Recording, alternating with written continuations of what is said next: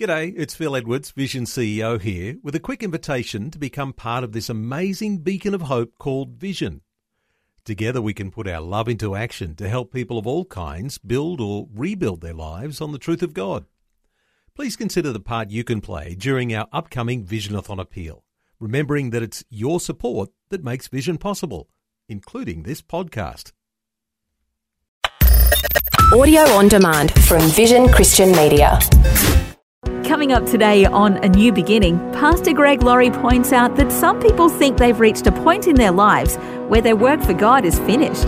People will say, well, we're retired now. Okay, what are you going to do? Well, we're going to just relax. We're going to live a life of leisure. Listen, as a Christian, your life has purpose, and you have something to offer.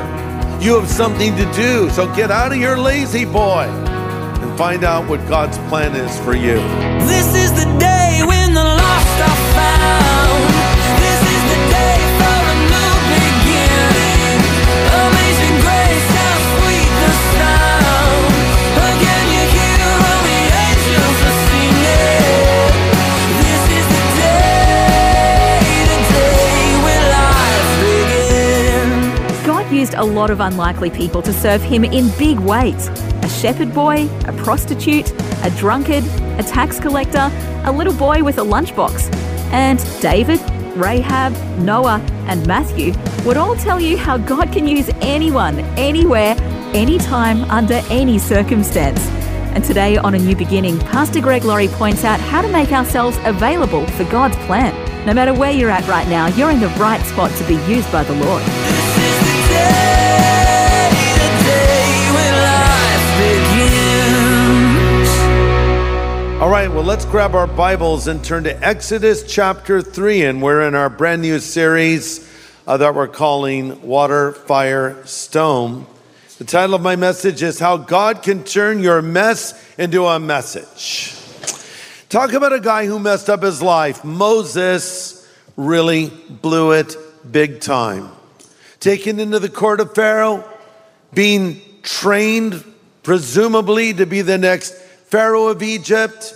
He knew this was not the life he wanted to live, and being a Jew himself, he wanted to help his fellow Jews get out of the bondage of Egypt.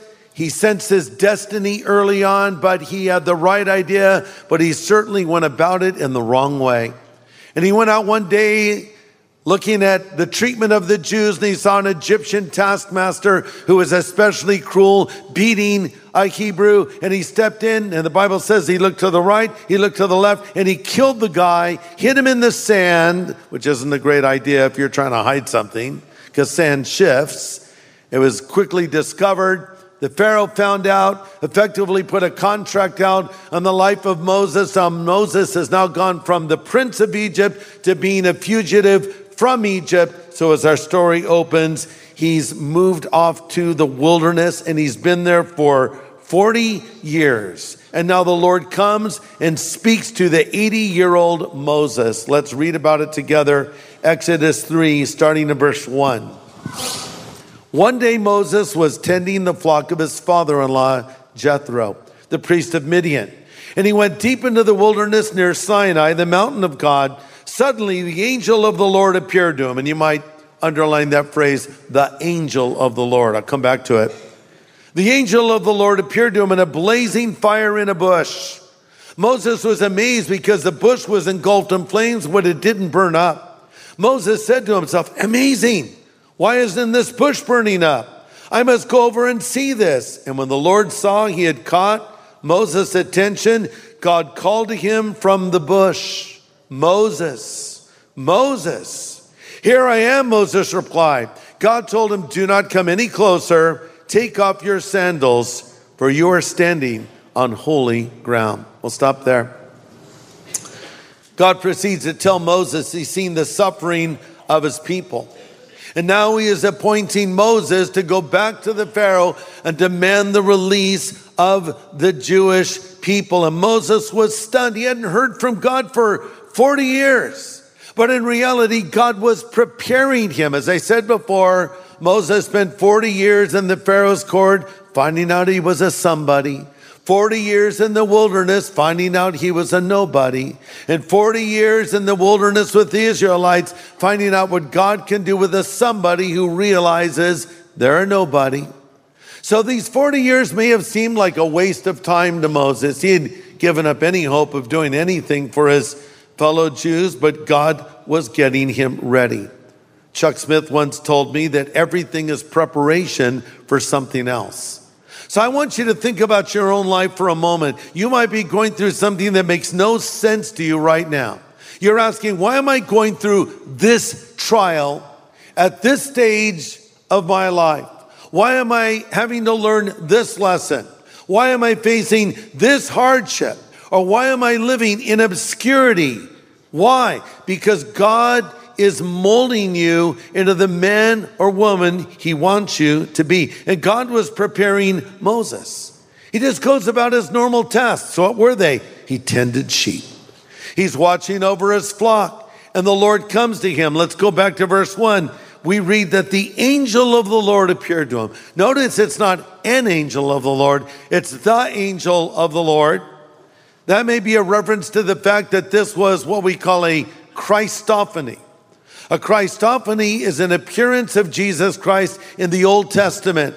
So the Lord comes to him and speaks through this bush. Now, it wasn't uncommon to see a bush on fire. That can happen.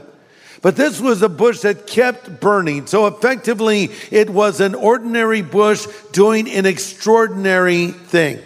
In other words, God was doing something out of the ordinary to get the attention of Moses. And I would suggest to you that sometimes things happen in our lives that are out of the ordinary to get our attention. Because what may seem to you like a coincidence is actually providence. And what you may perceive as an interruption may be intervention. Let me illustrate. I was just back in Nashville, Tennessee, y'all. And so I was flying back to LAX, what is the deal with LAX? This is like the worst airport in the country. And it's always under construction. And what are they doing? All I see are things that light up. That's it. And all the lanes are closed off. I'm done venting. I feel much better. Worst airport, seriously. But anyway, so I was scheduled to fly back to LAX. And I was going to take an earlier flight and connect through Dallas. But as it turns out, the flight that I would be taking was late, therefore I'd missed my connection. So we rescheduled and I took a later flight to LAX. And so I got on this plane, American Airlines flight. As I'm boarding, I wanted to work on my message and I wanted to plug in. And I asked, is there a place to plug in on this plane? And the flight attendant said, yes, there is. And by the way, I'm a Christian. Nice to see you, Pastor Greg. I said, well, great. Nice to be with you. So I was on the flight about 2 hours in. I had to go to the bathroom. Yes, preachers, go to the bathroom. So I came out and she was standing there and she said, can I talk to you for a moment? I said, sure. And she started to cry. And then she told me about a crisis she was facing, a very serious crisis. I won't tell you what it was, but she said, I knew you were in Nashville and I prayed you would be on this flight. She said, because I follow you on social media. And so I said, well, here I am. And so I shared some scripture with her and we had prayer together. And she said, I knew the Lord was going to put you on this flight because like you posted on Instagram, an interruption is divine intervention. I'm like, okay, there you go. So I was thrilled with that. And I found that often extraordinary things happen in ordinary circumstances. It's not like I get a message from God in the morning, like a Mission Impossible, right? God speaks to you audibly. No, it just happens when you're doing other things. So sometimes when something happens out of the ordinary, pay attention. The Lord may be leading you or the Lord may want to use you. So it's a burning bush. It's an ordinary bush doing an extraordinary thing. It's almost like Moses was like this bush. He was older now, skin weathered, face tan from the sun, probably thought he was done. God was just getting him ready to rumble. Thanks for joining us for A New Beginning with Pastor Greg Laurie, Senior Pastor of Harvest Christian Fellowship in Riverside, California. And now Pastor Greg continues his message called How God Can Turn Your Mess into a Message. God has a plan for our life at every stage of our life. God wants to use you when you're young. God wants to use you when you're middle-aged. God wants to use you when you're old. God wants to use you when you're old and you still think you're young. God wants to use you when you're young and you think you're old. Whatever. God still wants to use you. I think one of the reasons that God can work through young people so effectively is young people are flexible. They're open. They like action. They like to do stuff. I went to Disneyland not long ago with Levi Lusko, his daughter Clover, and I took two of my grandchildren, Christopher and Allie. So, all they want to do is go on rides and roller coaster rides. And there's one picture of me where we're coming after, I think it's Space Mountain. You know how you can get the picture at the end, and I'm too cheap to buy it, so I just took a screenshot of it. But everybody has their hands in the air with a smile, and I just look like I'm ready to throw up. Because I was. And so we're walking along, and after I'd just eaten a corn dog and a churro, there was a rocking chair on a porch on Main Street, and we're on our way to some crazy ride, and I so wanted to sit in that rocking chair and take a nap, you see. So old people become set in their ways. They like routine. They sit in the same place at church every Sunday. Come on. I know, because I know where you sit. I know. I look for you. And I'm sad when you're not here, by the way. But when you're young, you're open to what God wants to do. Here's my point. Moses was 80. 80 years old. This is an age where people are long past retirement. People will say, well, we're retired now. Okay, what are you going to do? Well, we're going to just relax. We're going to live a life of leisure. We're going to get the motorhome. And we're going to just take it easy. You know what? That's nice to have some time off. But I think you're far better off if you say, look at all the free time I have. How can I now glorify God with my life and serve Him? And guess what? If you take that attitude, you may live longer. Extensive studies have been done on those who have entered into retirement, and for those that simply chose to live a life of leisure or no longer had any purpose in life, many of them died at a younger age. I just read a study that followed 7,000 people aged 50 for more than a decade, and researchers found people die at a younger age if they felt their lives had little purpose. Listen, as a Christian, your life has purpose. God has allowed you to go through all that you've gone through, the good, the bad, and the ugly, to mold you into the man or the woman that He wants you to be. And you have something to offer. You have something to do. So get out of your lazy boy and find out what God's plan is for you. Moses got started at 80. What does the Lord say to him? Verse 6, Exodus 3. I am the God of your father, the God of Abraham, Isaac, and the God of Jacob. Now we read that and we think these are great patriarchs of the faith, and indeed they are, Abraham, Isaac, and Jacob, but they're pretty flawed people too. Abraham, as godly as he was, had serious lapses in his faith. Isaac was biased and did not listen to the Lord. Jacob's mistakes are legendary. So here's what I think God is saying. Moses, I am the God of men who have failed and who need second chances. Moses, I am the God of ordinary men and women who have accomplished extraordinary things. That means I can use you. I know you messed up, Moses. I saw you looked to your right, you looked to your left, but should have looked up. Because if you looked up, I would have said, no, no, no, no, no. I know what you did. But I've seen the suffering of my people, verse 7. I've seen the oppression of my people who are in Egypt. I've heard their cries because of their taskmasters, and I know their sorrows. God has seen, God has heard, and God knows. So the Lord saying, Moses, you are the man. And just like that old bush is burning over there, you're going to burn with my message. Now, you would have thought that Moses would have fallen down on his face and said, thank you, Lord, for second chances. But instead, he becomes a human excuse machine. Now, this may sound humble at first, like I'm not worthy. But in reality, God had called him, so it was an act of disobedience. Let's look at his excuses, because these are the same excuses we offer as to why God would never work through us. Excuse number one, Moses effectively says, I'm not deserving to be used by God. I don't deserve to be used by God. Exodus 3:11. Who am I to appear before Pharaoh? Moses asked God. How can you expect me to lead the Israelites out of Egypt? He did have a point. If you were God, would you have picked Moses? I'm going to use this guy that murdered the Egyptian. The Lord seems to go out of his way to pick, flawed people. Maybe it's so he'll get the glory ultimately. God is not looking, as I've said many times, for ability. He's looking for availability. God does not call the qualified. He qualifies the called. Really what he wants is just for someone to say, well, Lord, I'm in. I'll go.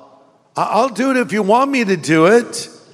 I mean, look at Gideon. What kind of a choice is that? This is a guy that seems to be afraid of his own shadow. The Lord says, hey, Gideon, you mighty man of valor. You're going to lead Israel out of the bondage they're into the Midianites.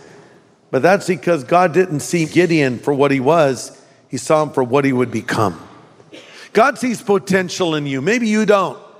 You look in the mirror and you see flaws. You see shortcomings. But God sees what you will become. A mighty man, a mighty woman. For him, Moses says, well, I'm not deserving. Well, no, we're not deserving. But it's not based on what we deserve. It's the grace of God that he calls us by. Number two, Moses effectively says, but I don't have all the answers. Verse 13. Moses protested, if I go to the people of Israel and tell them the God of your ancestors has sent me to you, they won't believe me. They'll ask, well, which God are you talking about? What is his name? So what should I tell them? God replies, I am who I am. Just tell them, I am has sent me to you. So Moses basically says, who am I? God responds, I am that I am. In other words, Moses, it's not about you. It's about me. Sometimes we're afraid to share our faith because we think a non-believer might ask us a question we don't have the answer to. We think, well, I have to go out and prove the existence of God. I don't think you have to do anything of the kind. I think you need to just proclaim the gospel, and it will do its work because God's word is alive and powerful. You say, well, shall I quote the Bible to someone who doesn't believe in the Bible? Well, of course you should. Because just because they don't believe it doesn't take its power away. Use the word of God. Years ago, when I was starting our crusade ministry, I was in my mid-30s. I hardly felt qualified to do such a thing. And I was in the house of Billy and Ruth Graham one afternoon, and I said, Ruth, I'm going to be doing more of this preaching in stadiums, and I don't feel prepared, and I feel like I need to really study up on apologetics. She said, Greg, you just preach the gospel. That's what Billy has done all these years, and that's what you need to do. And she was right. I suggest to you, you know more than you think you know. All these years of personal Bible study, all these years of sitting in church, all this time you've spent absorbing God's word, you know a lot. And maybe the reason you don't know how much you know is because you've never had an opportunity to utilize it. But if you get into a setting where maybe you're mentoring someone, or you're teaching a home Bible study, or you're sharing the gospel with someone, all of a sudden the Holy Spirit activates those memory banks with information that you've retained, and it comes out. And what you're saying is so good, you want to take notes on yourself, right? If God calls you to speak for him, he'll give you the words when you need them. No, we don't have all the answers, but he does.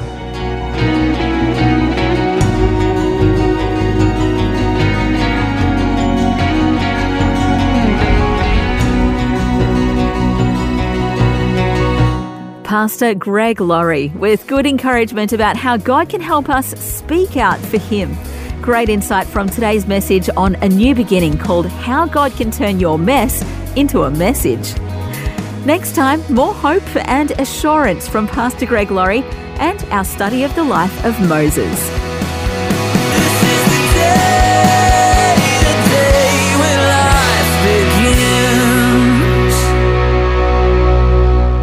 Today's message from Pastor Greg Laurie was called How God Can Turn Your Mess into a Message.